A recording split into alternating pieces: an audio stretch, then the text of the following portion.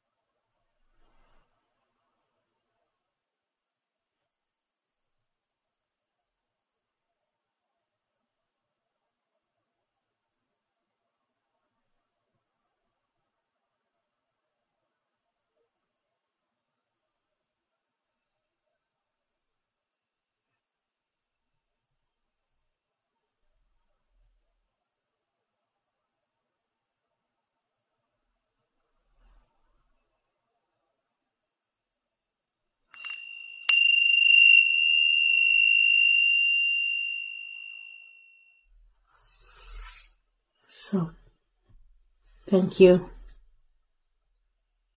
Yeah, thank you for that. It just feels like we're starting with presence and attention and intention as well. So tell me why you do that. I'd love to start there before we get into much more. A couple of reasons. I started teaching yoga, as you mentioned before, in 1971, and most people had no idea what yoga was. And then as it began to move into the culture, I think it was often understood, and people were concerned that it was a religion. On one of my trips to India, I found these bells. I actually drove the poor shopkeeper crazy because I stood there for an hour ringing all the different ones until I found the one that vibed with me. So, and I just started having my class, inviting them to sit for 1 minute and ring the bells. And the ringing of the bells part gives off the sort of intuitive cellular awareness of this being something spiritual and different from everyday life. Because all religions use bells. They used to use the church bells because the village, no one had a clock, and they rang the bells at various times. So we associate that on a very primordial level with our interior lives, number one, without saying so. And number two, because I read some years ago an article in a Buddhist magazine called Tricycle. And it was about a math teacher who was a Buddhist practitioner, and he was teaching in a very troubled high school. So he already had 3 strikes against him, a Buddhist math teacher, troubled high school. So he began to ask his students to sit for 1 minute. He didn't say meditate. He didn't teach Pali words or Sanskrit words or Buddhist Dharma. He just said, let's sit quietly for 1 minute. And of course, being teenagers, their number one job assignment was to rebel. So they kind of wiggled and said no. But pretty soon they started enjoying it. And if he would occasionally forget, his students started saying, Mr. Smith, we didn't sit. We didn't have our minute. And after a while, it began to spread through the entire school. And when it did, and this gives me chills, truancy went down, violence went down, and grades went up. Now, this is with 1 minute of silence. It's not hours of meditation. It has nothing to do with information or even behavior. It has everything to do with presence. And allowing those young people this gift of being silent. And of course, they start sharing it with their families. I mean, so I just have for so long now, I don't even think about it. I like to start not just my yoga classes, but I've been on a number of boards in other situations, very large extended family. We have a family association and we meet at Thanksgiving. I mean, we're talking 65 people. Wow. And luckily, it's in a part of the country where we can do most of it outside. There's so many people. And we have our meeting. And I even say, I've been running around all day talking to everybody. Can we just sit quietly for 1 minute before we start? And you don't really get blowback if you present it in a way like that. So it's my habit. I like it. Yeah, I love it. And it really kind of demonstrates, especially through that story that you shared, how a little can go a long way. And I feel like we're going to circle back to that a bit at the end of our conversation today, too. I know you do a lot with yoga therapy, or I believe that's true. Yeah. And I would like to talk about this 1 minute in relationship to yoga therapy, at either now or later. Go for it. It's kind of a layered answer. I think one of our stresses, I think we have two major causes of stress in our lives. One is we're absolutely exhausted. If everyone is really honest, we're exhausted. From COVID, from isolation, from all rituals changing, from quarantine, from politics to the war, in the world situation and the weather, we're all exhausted by this. And the other way to look at it is we don't spend as a culture very much energy in introspection. And so what I believe is important, what comes from that stress of the way the world is and this lack of introspection, is we tend to believe, if we're quite honest, that we have very little power to change the world. And you and I are not going to go stop the war in the Ukraine or solve peace in the Middle East or drug addiction. And so we see all of these things on our plate every day coming into our consciousness, and we feel depressed and anxious, I think. But I think that thought, I'm powerless, I can't change all of this, which leads to stress and exhaustion and more disconnection and ennui. But actually, we have an incredible power. And that is the power of our absolute presence with ourselves first. You know how they say on the airplane, put on your oxygen mask first.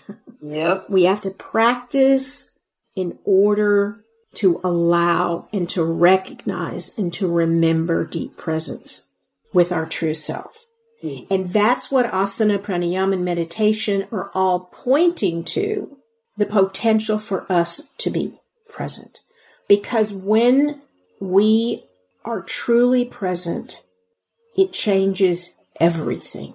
It changes how we speak, how we treat people, how we treat ourselves, how we treat our families. And when we're yoga teachers especially, we have the potential to practice our own presence and the phenomenal honor and gift, the humbling gift to share that with other people. And what's happening is that everyone can only act out of their level of consciousness. Look at your 20s. And I'll look at mine. And so when we can remember and recognize our own true presence and create an environment called a yoga class in which other people have the spaciousness and the openness to find theirs, it's a shift in consciousness is the answer to everything. Yeah, I wholeheartedly agree. And I'm so glad that you shared that right off the bat, because it says a lot about where you're coming from and what you're pointing to. So let's maybe rewind a tiny bit. I'm so curious, like, what got you into yoga, since you've been teaching since 1971, practicing before that. What was it that got you into it initially? And then how did that lead you to teaching? And then where has your teaching evolved over the years? I know we could spend the whole conversation talking about that, so maybe in somewhat of a nutshell, but I'm curious, and I bet you our listeners are too. Well, thank you. I hope we don't, because I'm sort of bored with me, and but I'm happy to share the story. In fact, if we were on video, you would see hanging up behind me a small rug, I think sort of a cost plus kind of oriental rug, small. That was the rug I sat on when I taught. There were no yoga mats. I taught on my first yoga class sitting on that. Wow. Mat. And I see it every day, and I give it a namaste, at least inwardly. All right. So I was a graduate school, and I was studying political science, the acquisition of political attitudes. I was always interested in the sort of psychological view of everything. And I'd been a teaching assistant the first year. Now, the second year, I was going to be writing my master's thesis. And I was very disillusioned with teaching because the students, it was right in the middle of the Vietnam War, and all they wanted to know was how they could get a B in the class. And I went to the University of Texas in Austin, and I was walking down the street, which is that street every university has where the coffee shops and bookstores and little bodegas and boutiques are. And there was, at the end of that street, a YMYWCA. It was a student YMYWCA. And I am not exaggerating when I say I was walking by, and it was like someone had an attachment to the middle of my body, and they just kind of, this force just like made me turn right and walk in. And I say it was the most important right-hand turn of my life, because I walked right up to the desk. And there were 3 or 4 people sitting behind the desk. And I said, I'm a graduate student at UT, and I'm looking for a part-time job starting in September. And they just all turned at me like I had said, I'm here to rob you. And they said, how did you know? And I said, know what? And their reply was that we're looking for a part-time program associate. It was literally a force that I'd never been in there before. And it just pulled me in there. That was a blessing, one blessing. Another blessing was I'd been a dancer, and now I was getting like arthritic symptoms at an early age. And they had a yoga program, and I wanted to dance again. So I thought, I get to take it free. So I took my first class. It was transformational, to say the least. And I will tell you, ironically, I'm known for restorative yoga. But when we lay down in Shavasana, I was thinking, why are we lying here? And I kept looking around like, what's happening? Why aren't we doing something? Which could kind of explain that I had insomnia at the time and had a hard time going to sleep. So that's why when I teach yoga class, and especially beginners, I always say, okay, basically this is a social situation. We're just going to lie here and relax, and nothing's happening. And I'm watching the time, and I'm going to ring so they don't go through what I went through. But I got up the next day, Michelle, and I did what I remembered. And that was it. It was literally black and line. It was a bright line in the sand where I wasn't practicing and where I was all in. And I got every book, and I read every book. I loved it. I liked the Sanskrit. I liked the philosophy. I liked the poses. I liked the breathing. I just was home. And 10 months later, my teachers moved away and asked me to take over a program of 200 students. So I went from Sunday night being just a yoga student to Monday morning at 10 o'clock being a teacher with 200 students. The universe said, you're going in there, you're learning yoga, and you're going to teach it. And that's what I did. But I do want to share one more story that I think rounds out this big story, if you're willing. Yeah. So I was so excited. And I remember I had this little Oriental rug rolled under my arm, and I went in and I put it down, and there were like 25 people lying on this hardwood floor, because we always started lying down, which is lovely. And I sat on my rug and I panicked. I thought, what have I done? I have a full hour. What am I going to say? What am I going to do? I was so excited by the idea of it that I never thought about the actuality of it. So I sat there, and luckily they're all lying down with their eyes closed, waiting to start. So what do I do? Oh, when I feel like this, I remember, take a deep breath. Mm-hmm. So I took several deep breaths, and then and this also gives me chills as many times as I've told this story. Off behind me, behind my right shoulder, I had the visceral kinesthetic interoception experience of my teacher standing there. Wow. And behind her teacher, and I knew who he was. It was Indian. Mm-hmm. And then back into infinity, Michelle, was an entire line of teachers into the mists of time. And they were all handing a bucket with water in it forward. And it hit me in a blinding flash of the obvious. Oh, I'm the bucket. Mm-hmm. I'm not the water. Mm-hmm. And then I opened my mouth, and I haven't shut it since, because I realized it was not me. Mm-hmm. It wasn't my ego. There was something else. And that and I believe this is important for yoga teachers to name and to say and to acknowledge, that when we teach, the teaching comes through us, not from us. And we all have that feeling, that kind of tingling, or where you say something in class and you're like, somebody write that down. I never heard that in my thinking brain.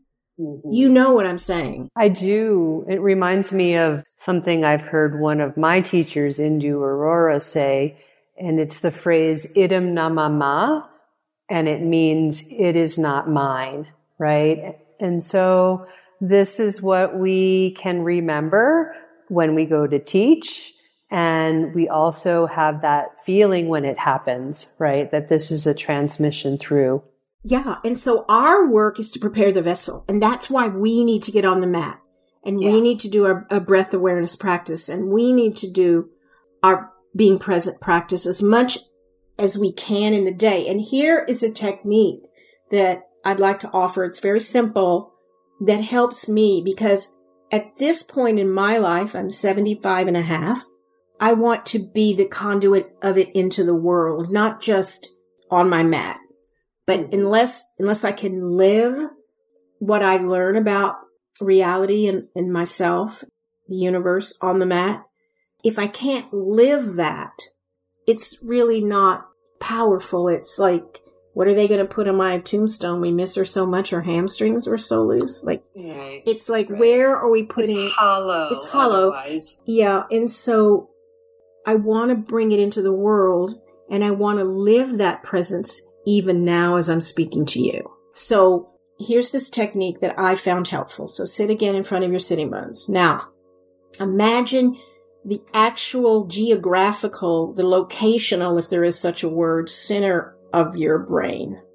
So from the sides, from the top, from the bottom, from the front, from the back, all these lines come together at the very center of your brain. Just take your attention to the center of your brain. Now, completely release the root of your tongue and let the tongue lie flat in your mouth. Stay in the center of your brain and just let the eyes come open a little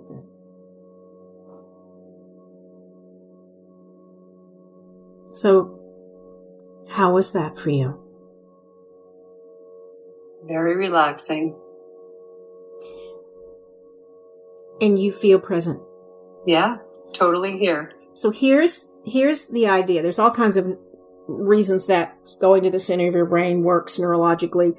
But I think what's so interesting is, I'm sure other people have discovered this long before me, but the tongue is so important, because it's an organ, not just of digestion and taste, and a muscle, but it's also the organ of speech. And so when it's very, very connected to the thinking centers, the speaking centers, except for people who are in Washington, D.C., the brain's not connected. But the tongue is connected to writing, speaking, reading, thinking. And you see little kids learning to write, and they've got their tongue outside their mouth, and they're writing with their tongue as they're thinking the word and writing the word. So when for me, and I could only experiment on the quote unquote lovingly stated lab rats of my students, because that's what we do. We bring our practice and we experiment on other people. Does this work for you? No. Okay. That's interesting. It worked for me. So I'm saying that lightheartedly, but in really that's what we're doing. When you study with someone, you're doing their practice. So just that conscious suggestion to release the tongue disconnects us from thinking into being. And you don't need expensive yoga pants or a fancy yoga mat. You don't need silence. You don't need props. You don't need anybody else. You don't need music. You don't need a beautiful fountain in the back wall of your yoga studio and all these wonderful things that we have. You just need to be in the center of your brain and release the root of your tongue. I can't wait to try it more often. Just try it all day long. Try to do it when you walk across the room, when you make the bed. Great. I look forward to it. Yeah. So let's keep going on some of the things that you've brought to the world, because you've brought so much to the world of yoga. And for many years, I've revered you as the queen of restorative yoga, being familiar with your work and with students who have trained with you. I want to hear from you, why is a restorative practice so important, especially now? Because we are our truest self, our highest self, when we are still and silent. And our society does not honor resting. I remember a number of years ago, I was listening to NPR, National Public Radio, and there was a researcher, maybe a professor or teacher from Stanford, who had written a book about how to get more things done. It was a much more elegant title, but how to get a lot more things done on less sleep and how to be more efficient. And of course, I'm talking back to the radio. This were in the days of radio before we told Alexa to do whatever. Because nowhere in his talk, if you're feeling exhausted, this is how you can work anyway. He never said take a 20-minute rest and then you'll be much more creative and present and happy and effective. It's just not honored in our culture. And I really want you and all our listeners to hear this with your heart, with a soft heart. COVID was a terrible time. And if I had my magic wand and I could choose to use that wand, if I keep looking for that magic wand. I'm waiting to find it, and I haven't found it. It's been 75 years, but I know it's out there. If I had this magic wand, I would have gotten rid of COVID. And this is maybe a radical statement. There is nothing in the world that doesn't have an upside and a downside. World War II, you would see as a horrible thing. And if I had my magic wand, I would wipe out World War II. But if there wasn't World War II, I would not be talking to you. Because my father was from Minnesota, my mother was from Texas, and they met because of World War II. You know, in other words, so COVID was a horrible thing, and I'm not making light of it, still is. But one of the things that we could choose to look at as positive, first, we should be incredibly thankful that we had a yoga practice to help us get through that. I know you know what I mean. Like, I do. All right.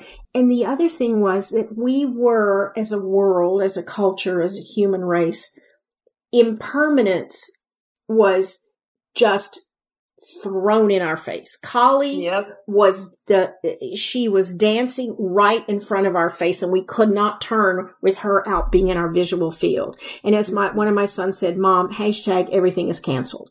So you cling to plans, you cling to the future, you're used to getting what you want when you want it, and bam, all of that is gone. And so that had, I believe, a great potential to show us that nothing is more true than impermanence, that there is no past. It does not exist.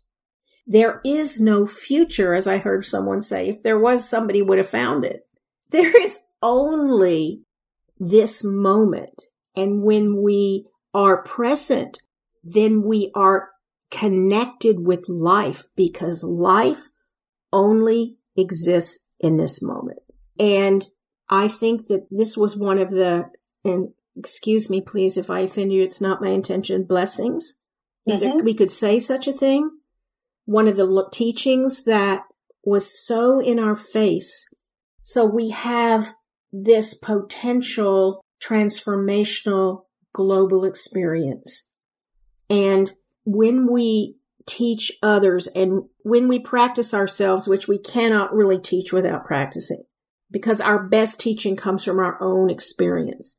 When we teach other people how to lie down, use some props so they're super comfortable and they can let go into the present moment, this is beyond a blessing and an honor to do. Because when we allow people to be supported in a restorative pose, especially Shavasana, and to stay there for at least 20 minutes so that their nervous system shifts and the tension drains from their body. Tension is the past in your body, especially in that moment when you're lying in a safe room, covered up with a warm blanket. You're physically comfortable.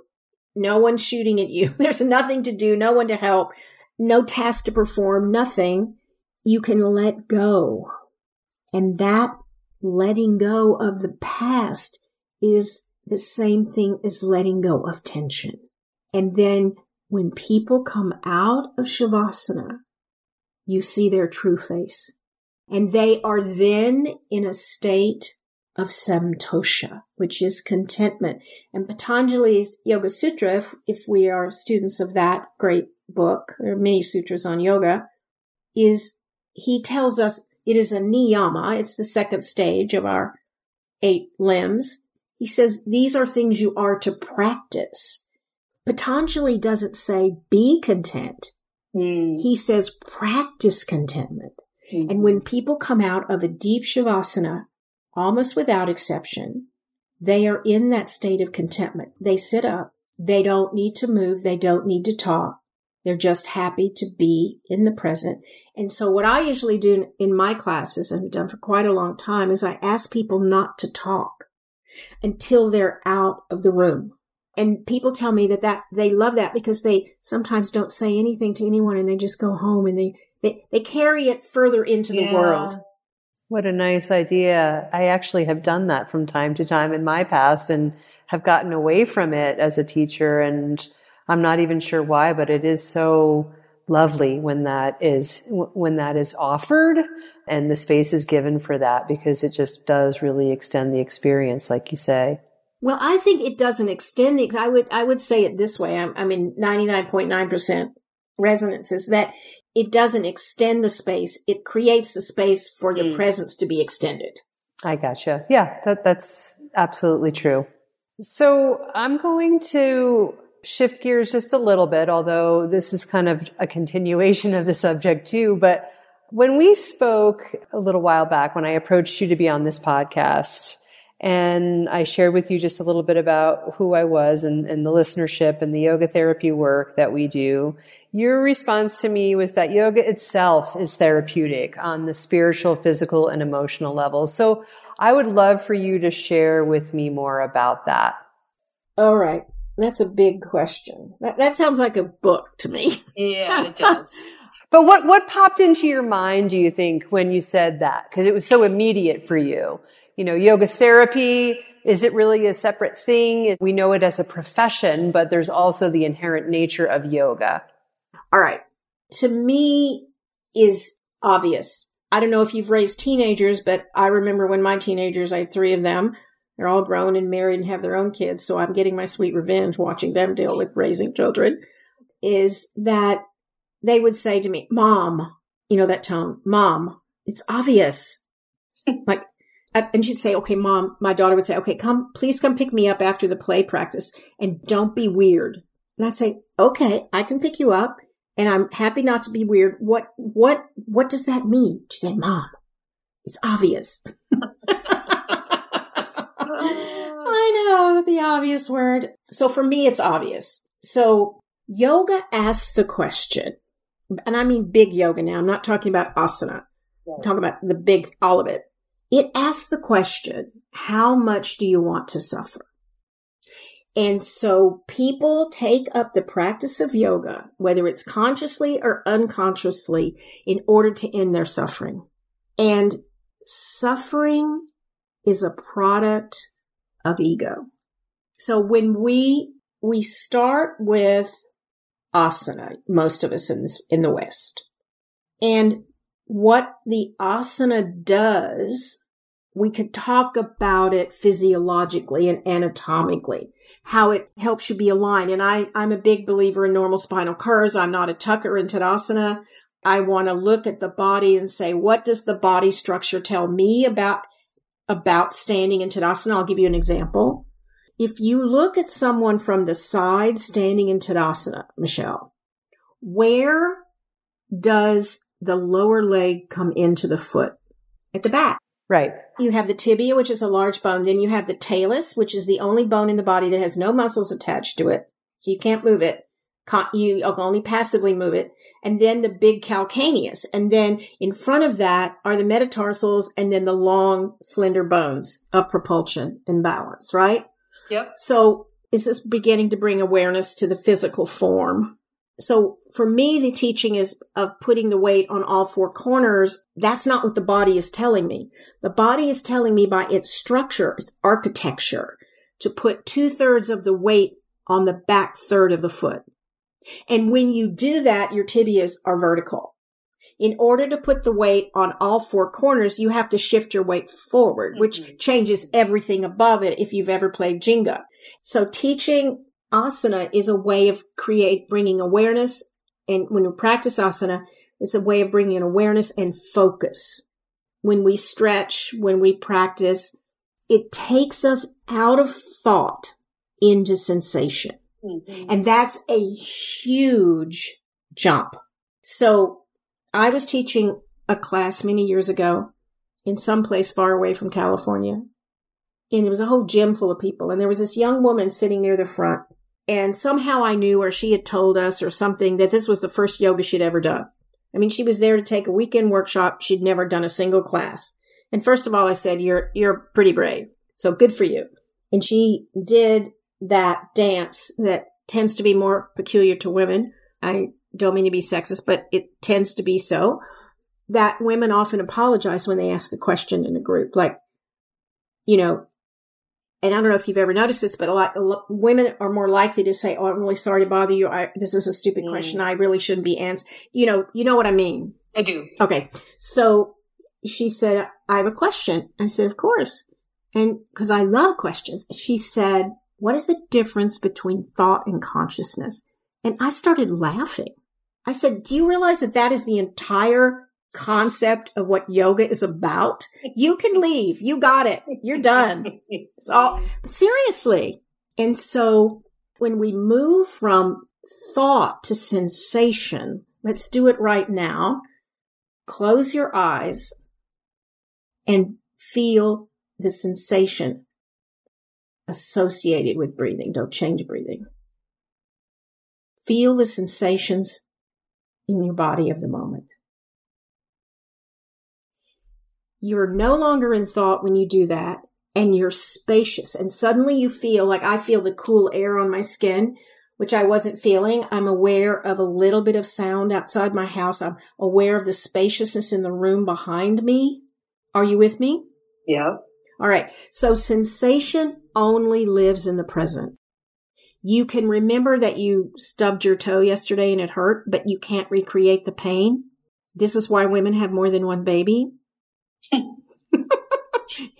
Actually, you have biochemicals in your body that help you forget labor. But boy, when it starts the second time, you're like, oh yeah, I remember this. But sensation lives in the present. And so the asana is all about sensation. And that's beginning to take us, to point us inward. Then we take the breathing. And that's even a more refined way to be inside, because we have to go inside first. Thought is an epiphenomenon. It's an external event of external to conscious. It's an external part of consciousness. It's a surface. It's way away. And so we learn to sit in silence or to practice Shavasana, something that I like to call rest on the golden couch of Vishnu. We just rest in the form and in the moment and in the sensation. Gone is tension. Gone is fear. Gone is anxiety about the future. Gone is ruminating about the past. You've treated your body with attention and awareness and alignment and love. And all of these things are healing on a very deep level. Because the only sane people in the world are mystics. Because the rest of us live either in the past or in the future. Neither one of them exists. So we're the ones that are not living in reality. And the mystic who's feeling God, singing presence, whatever you call it, I don't care. There's many names for it, is living it. Their being is merged with the true spaciousness of presence. And that's reality. And the irony is when we are in that space, that is the space you're in when you get a sudden insight. That's where my poems come from.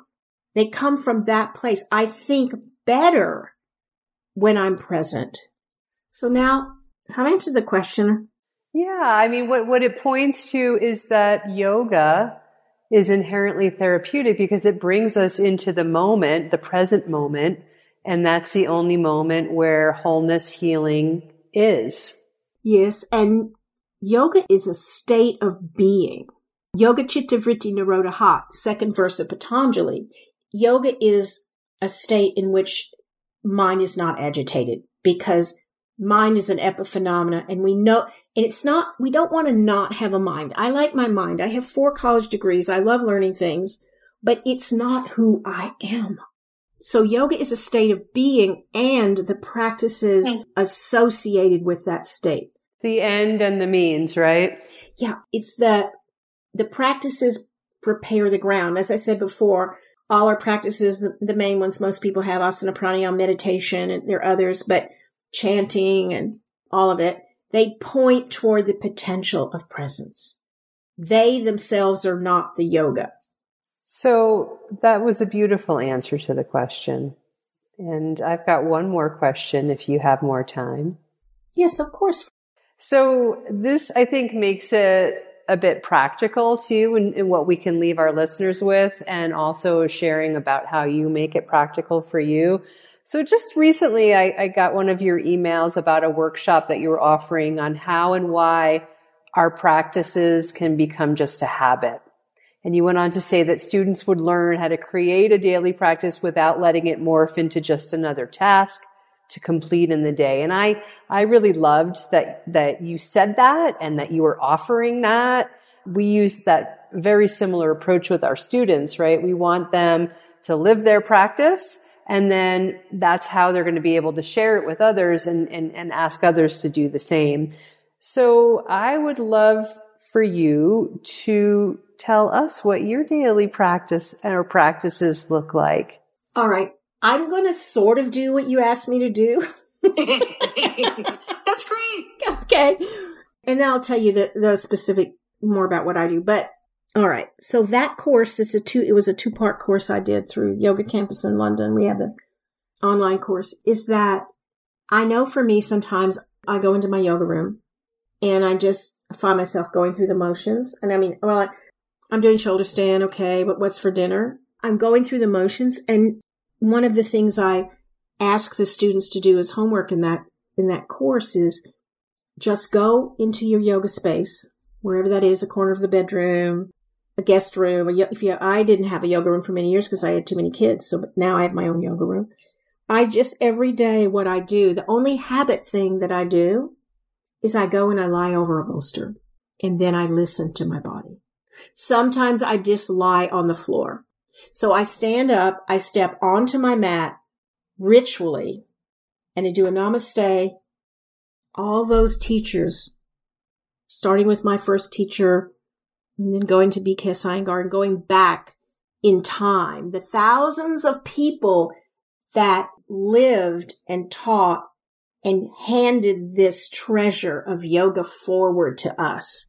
Like when I step on the mat, I also step on the mat with you, Michelle. I step on the mat with everybody in the world who's practicing at the moment. I know there are people I know all over the world. I've taught on 6 continents that are practicing with me in the Invisible Sangha. And you might be on your mat at that moment. So I give honor to the Invisible Sangha and I step on the mat. And then I either lie down flat or I lie over a bolster and I cultivate listening to what my body feels like doing. And when I'm lying there and I'm waiting for 2 or 3 minutes, I'm waiting, standing and waiting and watching and being softly present. My body might say, I'm exhausted. That takes me somewhere. I'm too tired. I'm really energized. And I think we have to be careful because we can mistake agitation and energy. Often when we say, oh, I'm so energetic. No, we're just agitated. Mm-hmm. So sometimes I might just do some standing poses, sun salutations, big movements that use my whole body that sweep me into the practice. But I find that it's much more about listening than it is about telling. I do tend to do supported back bends and supported inversions a lot because they feel so good to me. They're so internalizing. But whatever it is I do, I want it to help me open up and let go because that's the heart of being present.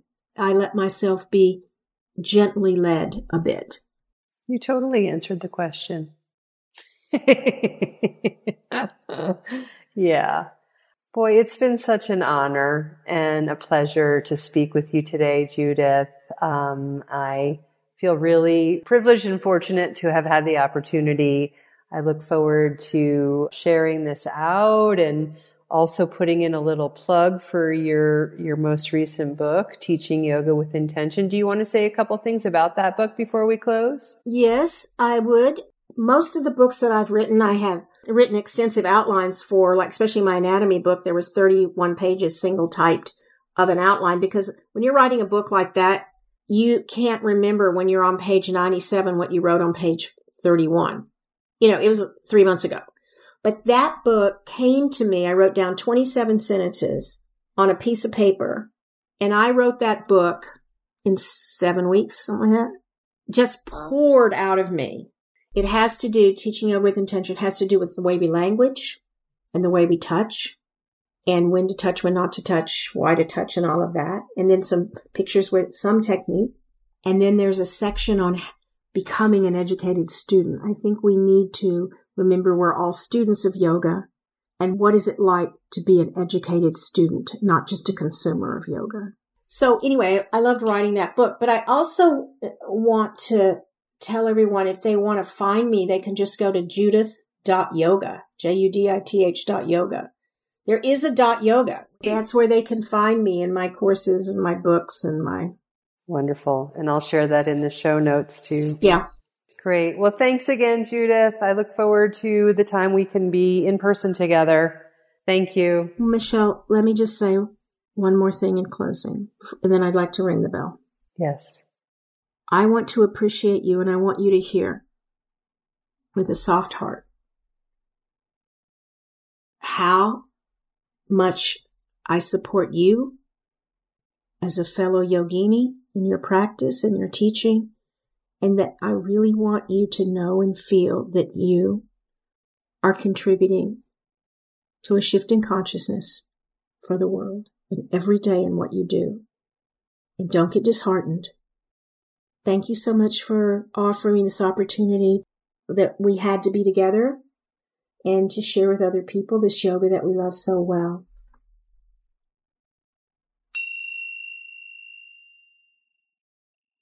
Namaste. May we live like the lotus at home in the muddy water. Thank you so much. Namaste, and thank you too. If you'd like to learn more about who we are and what we do, visit us at innerpeaceyogatherapy.com.